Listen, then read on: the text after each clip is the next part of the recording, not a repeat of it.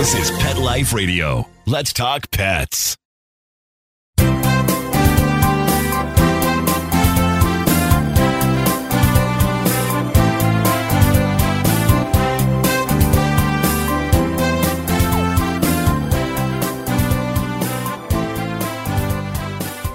And good morning, good afternoon, wherever you happen to be in this lovely, at least here in LA, Sunday morning. Just that we're here for you. We're here live. I'm your host, Dr. Jeff Werber, here for the next 30 minutes on Pet Life Radio's Ask the Vets with Dr. Jeff.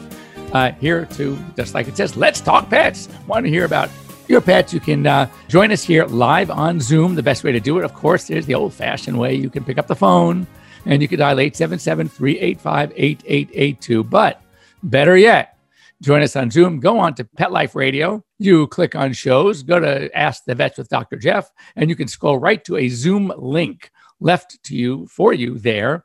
And you can just click on it and join us here live on Zoom. Telemedicine, that's what it's all about.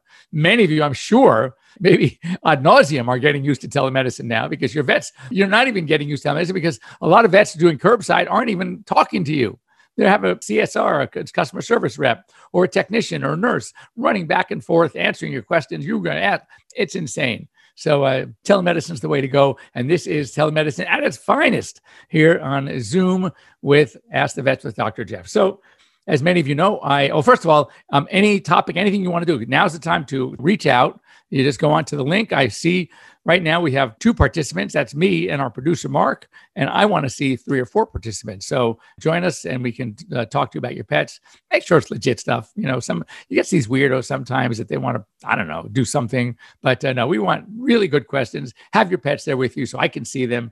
And, you know, as I say, when I do my telemedicine on AirVet, I always say, that a picture is worth 1,000 words. Sometimes they can attach a photo, which is great. I mean, it's certainly, but a video is worth 10,000 words. If you give me a video, there's so much that a veterinarian can see just by seeing. When I have a client come in my exam room and they say something about a limp or a problem with the leg, the first thing I do, and before I start feeling it, before I even touch the dog, let's go in the hallway. Let's take a walk. I want to see it because I can learn so much just from watching, just from observing.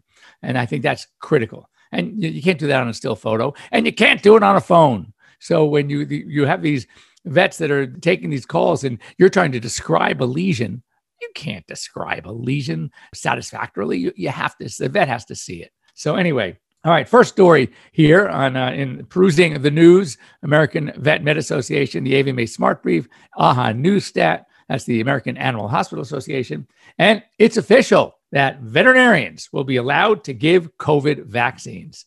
So in the efforts and the attempts to spread out and to try to reach more people with vaccine, they're mobilizing other healthcare professionals to actually administer the shots, the vaccines. And veterinarians are on that list. Let's face it, we give a lot of shots. We give probably more, I would venture to say, than many MDs. And what's so interesting is that when we have to give our injections, it is so important that we don't hurt you because when we're giving it to a dog, you can't explain to a dog. I know, Bowser, just let me tell you, you might feel the pinch here. It might just sting for just a minute. Don't worry, it's not going to hurt. No, if they feel a pinch and they don't like it, they're turning around and they're going to bite you.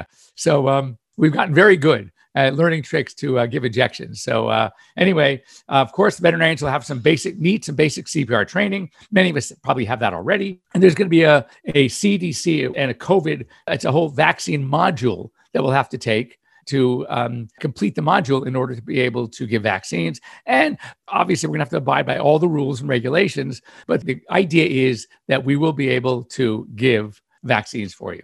Next story up. I read this. I said, poor guy. When you hear the story, you go, oh my God, talk about taking away a natural instinct. There's a lion that has fathered 5 cubs in a zoo in the Netherlands. And the veterinarians decided they wanted to give this lion a vasectomy. The reason that they didn't want to neuter him is because, interestingly, when you neuter a lion, they potentially can lose their mane. And of course, there is a hierarchy within a pride of lions, and he'll lose his position. So they didn't obviously want this to happen because that position is very important. So he has to have his testosterone. The other lions know it, but by doing tying the tubes, if you will, doing the vasectomy, then that he won't be able to sire anymore. The reason why they wanted to stop him is because apparently they're trying to not overpopulate the gene pool from that lion's genes. So they need some more diversity. That's a new word for us too, diversity. So they want to keep more diversity within the pride. And he's already gotten 5 of his lion cubs out there. So they are trying to minimize any more of his genes being spread. But I think that's, well, as I said, poor lion. You know what the problem there is, that he thinks that he's got it. And he thinks that he's going to be able to breed, and he can, but nothing's going to happen. So next up, and this is something that I'm glad this came up. I saw this, and there was a story that came out years and years ago, which sort of changed how I do things and how when it comes to recommendations for spaying and neutering, as you know. And there was a study out with Rottweilers a number of years ago. So the study was about bone cancer. Now, they weren't looking for bone cancer. They were looking at everything. They were looking at aging in Rotties. And I would say aging in dogs. They were using Rottweilers because apparently they felt that they've not heard of any purebred Rottweilers, legitimately purebred Rottweilers that lived over, I think it was 12 or 13. So what they were studying, and they were doing all sorts of statistical analyses about the Rotties. And what they saw, which was very interesting, and it sort of changed my outlook on my recommendations to my clients. And that is a 65% greater incidence in long bone cancer, osteosarcoma, in Rotties, the older Rotties, in those that were pre-pubertally neutered, and a 35% increase in those that were pre-pubertally spayed, the females. So that is huge. So ever since then, I said, you know what? We want these dogs to be neutered or spayed beforehand. Now, one other thing is that I've always felt, and this happened to me, and I think this is also pretty well known. If you neuter a large breed dog too early, you are affecting their muscle mass. So what happens is, without the resistance of the muscle mass, their bones tend to grow a little bit longer. And I had one such dog. I had a yellow lab, neutered very early. And it was it was given to me as a replacement when I lost my other yellow lab, Chester. So we got Abe. And Abe was super tall and leggy, and could have been just his genes. I don't know, because I didn't know the parents, but it was just unusual that we're taught about the effect of early neutering on the bone lengthening of these large breed dogs. And sure enough, this dog, people said, what is he? Is he like a Great Dane Labrador mix? He was pure Labrador, but he was pretty tall and leggy. So here's the story. In big, long-legged dogs, they have the highest risk of bone cancer, of osteosarcoma. Some of the breeds that they looked at, the Rottweilers, Great Danes, Rhodesian Ridgebacks, Mastiffs, German Shepherds, German Short-haired Pointers, and I'm going to add to that list myself, Retrievers, both Golden and Labradors, basically any large breed dog. Now, the lowest risk breeds are your Jack Russell Terriers, Bichons, Frenchies, Cavalier King Charles, Lhasa Shih Tzus, just these smaller dogs. But now, with putting those two things together, this study on Rottweilers about the prepubertal effects of increasing the incidence of bone cancer, 65% greater incidence, versus knowing even way before then the effect of early neutering has on bone growth. And now one could see, when you put the two together, that could be one of the predisposing factors. You neuter them too early, and their long bones grow even longer, and that sets them up for potential bone cancer later on. So what I now recommend for any large breed dog, that's any dog that has a tendency to, or potential for bone cancer, you want to wait until they're at least a year of age. If not, I would do even 18 months. I would do 2 years if you can, because on the other side of the coin in males, there are no other health-related benefits to early neutering. There are some for early spaying. So, when it comes to the female, I get it. Now we're letting them have one heat, but we want to still spay them before the second heat. So we want to get them around between 11, 12, 13 months of age. But males, boy, you can wait much longer. So, and that's my recommendation. So next up, there's a new dog ambulance in Chicago called TransPet Services. They have a 1-ton Ford stretch van. They equip it with oxygen, with trauma kits, stretchers, gurneys. They even have a hydraulic lift in the front of it. So for those really, really big dogs, that they can lift them into the van. And because if it's in Chicago, which is pretty centrally based, they will actually take these pets to either University of Illinois vet school in Urbana, Illinois. They will take them to Purdue, and they will take them to University of Wisconsin. All excellent veterinary schools in that tri-state area. So I think that's really, really cool. Next. Ooh, this is good. We talked about this. We talked about giving the corona vaccine, the virus vaccine, to apes. Well, people were getting all upset because they say, wait a second, those vaccines could be used for us. Why are you giving them to apes? Well, first of all, just to set the record straight, these are not the same vaccines that we get. Zoetis, which formerly was Pfizer Animal Health, developed its own experimental vaccine for the primates, not for humans. It's not affecting any of the human supply. Don't get up in arms. Don't get upset that grandma couldn't get her vaccine because they gave it to an ape. And it's a completely different vaccine. But they are, as I said, it's being tested, but so far very effective. But along the same notion is that people, they're upset when we use something for animals, right? Because they think that we're not using it for them. So then get this, here's the opposite. Some people are trying to take animal medications and using it for them for COVID. The case in point, ivermectin. So they're getting veterinary products with ivermectin and taking it themselves. Not a good idea. So you have to know that there may be some dangers. These things have to be tested on people. There are other things that go into it. They're tested on animals because it's being used for animals. They both get saved. In fact, we have Ivomec. It's a pure ivermectin product, but the base, what is put in is different. And, it's made into a liquid. You just can't assume that just because it's pure ivermectin, it says for veterinary use only. It said that for a reason. It doesn't say for veterinary and human use. Then if it did, you could take it. But now I found this was important because I kind of disagree, my opinion, because I've been hearing a lot. I read a lot about this. And that is the report says there's no scientific evidence that ivermectin is effective. Well, that I have to differ. And any of you, I always say, be careful about the internet and be careful because, there's a lot of things that you might read or hear may not be, really true. But I will tell you that there's a lot out there about the benefits of ivermectin. So I think some good scientific authority. So, it's like all these other medicines that came and went, and there are others still using them and with great success. So for that, you do your own homework, talk to your doctor, obviously. But I can tell you what not to do, and don't use veterinary ivermectin on yourselves. Anyway, when we come back, we have some more stuff for you. And our subject today is going to be for anyone who has cats. It is going to be a very interesting. It's the vomiting cat, how to make sense out of it. So anyway, don't go away. We'll be right back after these short messages. Pets are part of the family.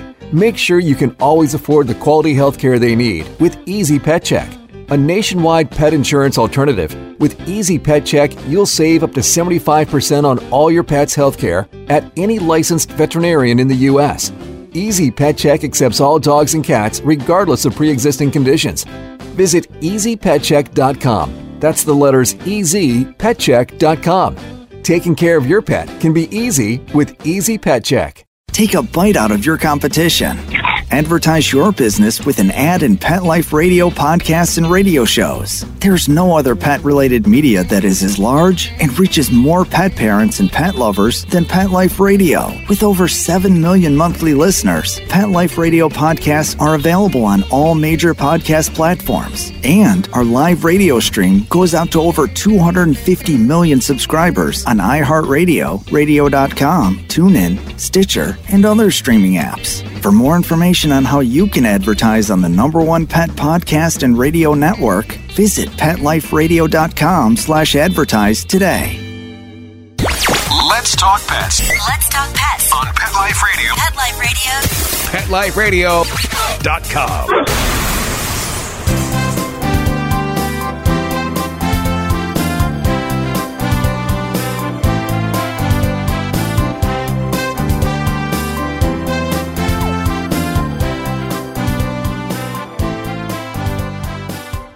Welcome back. You're here live with Dr. Jeff here on Pet Life Radio's Ask the Vets with Dr. Jeff here for you. And I want to show you a picture from one of our viewers, listeners. Okay. And this is looks like a sore or growth on a cat. You guys see it there? So it looks like it's sort of growing. It's more than just a spot. I would definitely have that checked. That's something that could be a growth of some sort. It could be a raw spot. And cats, as you know, like to groom themselves. So you could take a cat that had a scrape or a scratch of some sort, and they go to town on it with that sandpaper tongue, and they start irritating it. Then once it's irritated, the more they want to lick it. The more they lick it, the more they irritated it. And it just goes, it's a vicious cycle. So sometimes we have to get them on a collar, clean it. But if it's actually thickened, and that is more of a growth that's growing out of the skin, not just a scrape on the skin, then it's time to have it looked at and maybe even surgically removed and even biopsied if it's growing fast. If it's growing larger and larger over time, something that I would definitely have checked out. Anyway, this is also kind of cool. They're using wireless headbands, putting them on horses that can detect brain waves. So what they're doing is they've been putting horses in, like checking them when they're in their stables, in their paddocks, and checking them when they're out on a field. And they got something very interesting, that when they're in their stables, the waves they get, now again, it could be different because using the same criteria of the types of waves they get from people, they are associated with anxiety, distraction, and depression. Interesting. Now, when they look at the wave patterns from horses in the field, they are indicative, if this were the same kind of wave, if we read it the same way we read a person wearing the same setup, it would be calm and attentive minds. So kind of tells you a little something about when those horses are being put away. What it does tell you is they certainly enjoy being outside, being in a field, not cooped up in a stable somewhere. So I thought that was kind of interesting. So let's real quick, on the time we have left, there's an article, a story about cat vomiting. And it really resonated with me because, again, being the chief veterinary officer for AirVet, I take a lot of calls. And there's so many calls that we take about many different things. And as I mentioned before, I tell you 80+% of quote unquote emergencies aren't. And as I'm sifting through these calls, you have to get good at understanding what is an emergency and what's not an emergency. And we're talking about cat vomiting. And there's so many different reasons that cats vomit. A lot of the vomiting we call is benign, and other vomiting is pretty serious. So the question is, when your cat's vomiting, when do you make a decision? When are you going to go to the vet? When are you going to just chill, maybe do something at home, et cetera? So let's talk about the more common vomiting in cats is what we call benign vomiting. And that is the hairballs. And when I hear it and I see the cat, and the client will say, no, but I never see it. He doesn't vomit hairballs. That doesn't mean it's not hairballs. Here's how you can look at it. If you have a drain plug under your house, now the plug itself is now made its way and it's stuck somewhere under your house. Are your sinks and toilet going to still back up? And the answer is yes. But that plug is not coming back up. Now, if the plug is right there in the sink and starts causing a backup, then you're going to be able to grab it. You could see it there, whatever it was, big clump of hair possibly. But once it makes its way through the pipes and lodges somewhere down below, it will no longer come up with a vomiting. So that means that a hairball that's out of the stomach will not come up anymore, but still can cause vomiting. So other criteria to look for: how's the cat acting? Like I said at the very outset, at the beginning of the show, I want to see how the animal is behaving. That's why the video is so important. So is the cat still playing? Is the cat still eating? Is the cat still happy? All right. And if the answer is yes, then it's a benign vomiting. So it could be hairballs. And I would recommend a hairball remedy. I would recommend possibly brushing, do better grooming at home. But hairball remedies really work very well. Now, what about other causes? Cats, as we know, they like to munch on leaves. They like to munch on plants. Again, assuming it's not a toxic plant, a toxic leaf, then again, it may cause vomiting. In fact, those you probably will see something in the vomitus. And I might say in that phlegmy vomitus, I might say, they tell me I see, there's some grass. Well, there's your answer. He's eating grass. So they like it. It's sweet.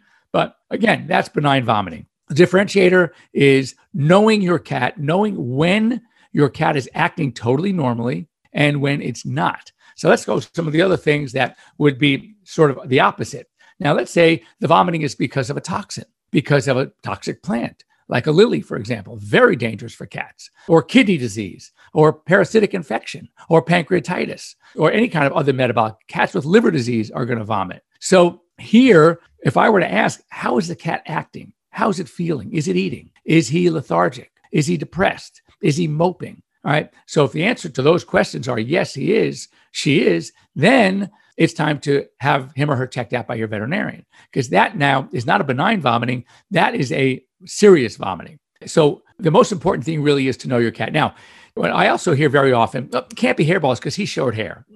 No. Of course it could be hairballs because cats love to groom. And as the picture I just showed you on the cat with the big lesion under the arm, that cats have that sandpaper tongue. That tongue, when they groom themselves, and we know cats love to groom themselves after they eat. If you watch a cat after he eats, he'll sit down and he is going to start giving himself a bath. So a lot of that hair is going to come out and it's a problem. So what I recommend for especially a long-haired cat would be to give Hairball Remedy on a regular basis. You can also get some hairball treats. You can hairball food.